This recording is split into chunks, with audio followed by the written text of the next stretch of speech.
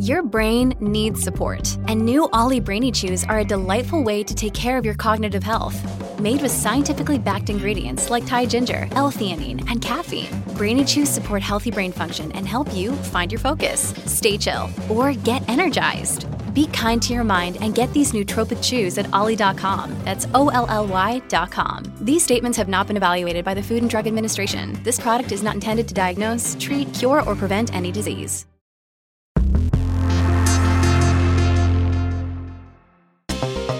Movie theaters are just getting more expensive, so having a great TV with great audio is key. But where do you start with your upgrade? I'm Roger Chang, and this is your Daily Charge.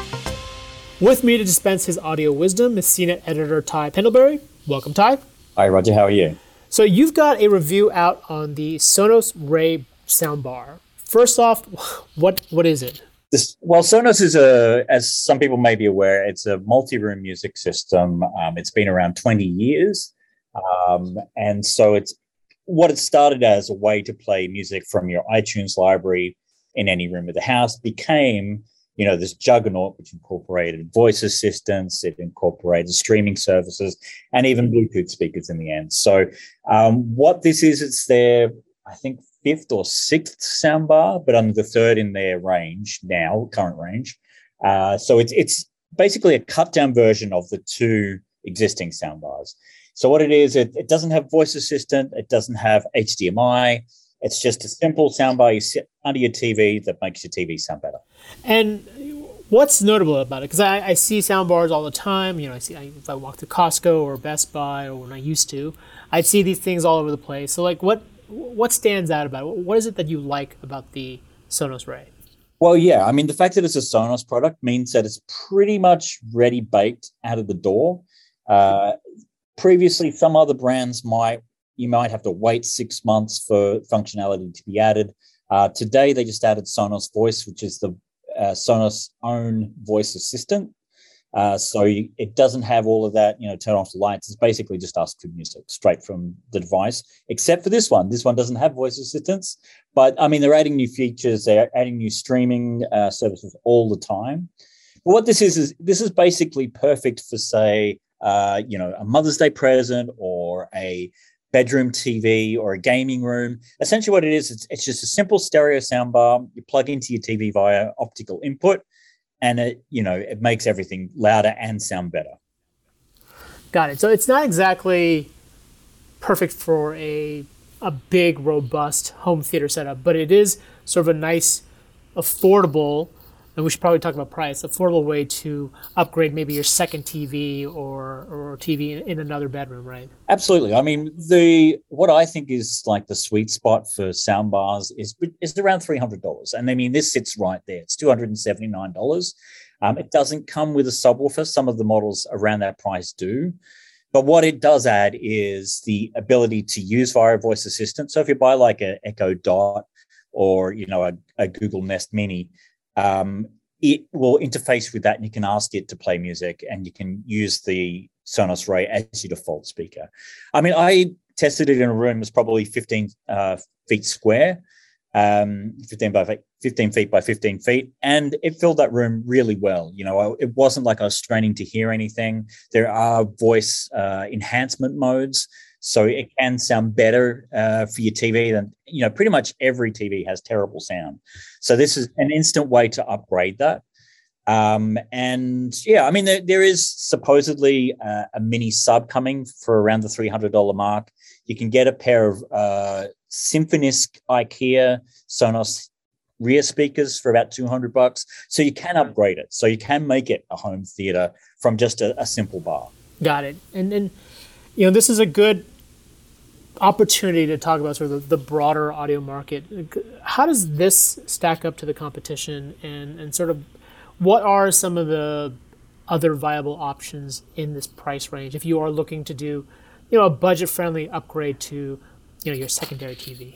So there are plenty of soundbars up there. You can get soundbars from $80 that will sound really good. That's something from a Creative, for example. But that's very PC audio centric. So it's not very comfortable for mums and dads or people who aren't familiar with gaming. to get a handle on. The good thing about Sonos is that it has an app. It walks you through every part of the process. Some of these things you need to have a little bit of knowledge, and some people don't want a separate subwoofer to connect to their TV. The Sonos Ray really appeals to people who just want one unit that does everything. And it's got plenty of bass for such a small unit. It has wave guides, which are basically ways of channeling the sound so it goes outward. So it doesn't sound like it's just coming out of the unit itself. So it sounds a lot bigger than it's about 22 inches wide. So it's a bit bigger than some of the smaller ones we've seen. But, it's compact. It looks lovely. It's got really nice designs. Whereas some of these other brands, like, one of my favorite is Vizio. But their design, particularly on the lower end, isn't, very lounge room friendly or living room friendly. So they tend to use a lot of plastic, a lot of weird cloth. So they're not as pretty as, say, the Sonos speakers. But I mean, there's plenty of brands in there. There's Polk, for example. There's Vizio. Yamaha do a lot of great soundbars between $150 and $300. So there's a lot of competition, but I would say none of them have what Sonos has, which is the great multi-room. So if you love streaming music, whether you use Spotify, whether you use Apple Music, and you want to be able to control Apple Music with your voice, this is pretty much the only thing that does it. I mean, Bose also does that, but they cost like $800 plus. Okay. And in terms of connectivity, you mentioned this uses, what do you use to connect the Sonos Ray to your TV? It's not HDMI? So this uses an optical port. Optical ports were very popular, up until about 5 years ago, before HDMI really took a hold, and then pretty much every soundbar had that. But this is a way for them to cost cut, because if you go up to the next level, the Beam, it's $450. It has HDMI, but it also has all of the other the things that this doesn't have. So, it has the voice assistant on board. It has Dolby Atmos. So what you're getting is a cut down feature set to fit a price, basically. But I don't. Is that the? And I'm curious about that because it's using basically a 5-year-old standard. Like when you mentioned optical port, I was like, well, what again? I kind of forgot what it was. And did they intentionally put in like a 5-year-old port to make it cheaper, or I'm curious what the cost savings there, because I mean it's a big difference in price between this one and like the next model up, which has HDMI. Yeah, I mean optical's been around since basically CD was invented, so it was a way to get CD out and DVD out into another device. So it's really old. It's super old, which is why I was a little surprised that's still around. Yeah, but the good thing is that most TVs, and I don't think I've ever seen a TV without it, has an onboard optical port. Not all of them have a headphone out, which is unusual, but most of them do have optical out. You can get devices that will convert from optical to HDMI, but most people who are buying this for a bedroom TV or a smaller TV should have the right ports. Okay, good. That's good to know. And I'm trying. My life's goal is to remove all wires from my life. I'm curious if, obviously, this isn't going to do it, but are there speakers that are purely wireless that connect via Bluetooth or Wi-Fi or something else where you can actually cut the cord? Yeah, there's plenty of. If you buy, say, a Samsung TV, there are Samsung soundbars, for example, which have a Bluetooth connection between the TV and the soundbar. So it's usually the soundbar that goes with that TV. So if you buy a Vizio TV, there's probably a soundbar that does that, or LG, for example, also has a similar system. You don't usually see something like that to go from, say, a Samsung TV to a Klipsch soundbar. A lot of these things do have Bluetooth out, but it's a very relatively new system. Some of the older TVs don't have Bluetooth out. But some people, maybe if you can use, for example, if you have a pair of Bluetooth headphones that you can connect to your TV, you probably can use a wireless soundbar in that way. But it's not as easy as connecting an optical, cord between your TV and your soundbar. That's a lot more practical and easy. Yeah, that makes a lot of sense. And just while I have you, I am curious how you go about testing. Maybe I'm hoping. I assume my listeners are curious as well. How do you actually go about testing the audio quality of this stuff, especially as you're testing it versus movies versus music. What exactly goes into the testing process?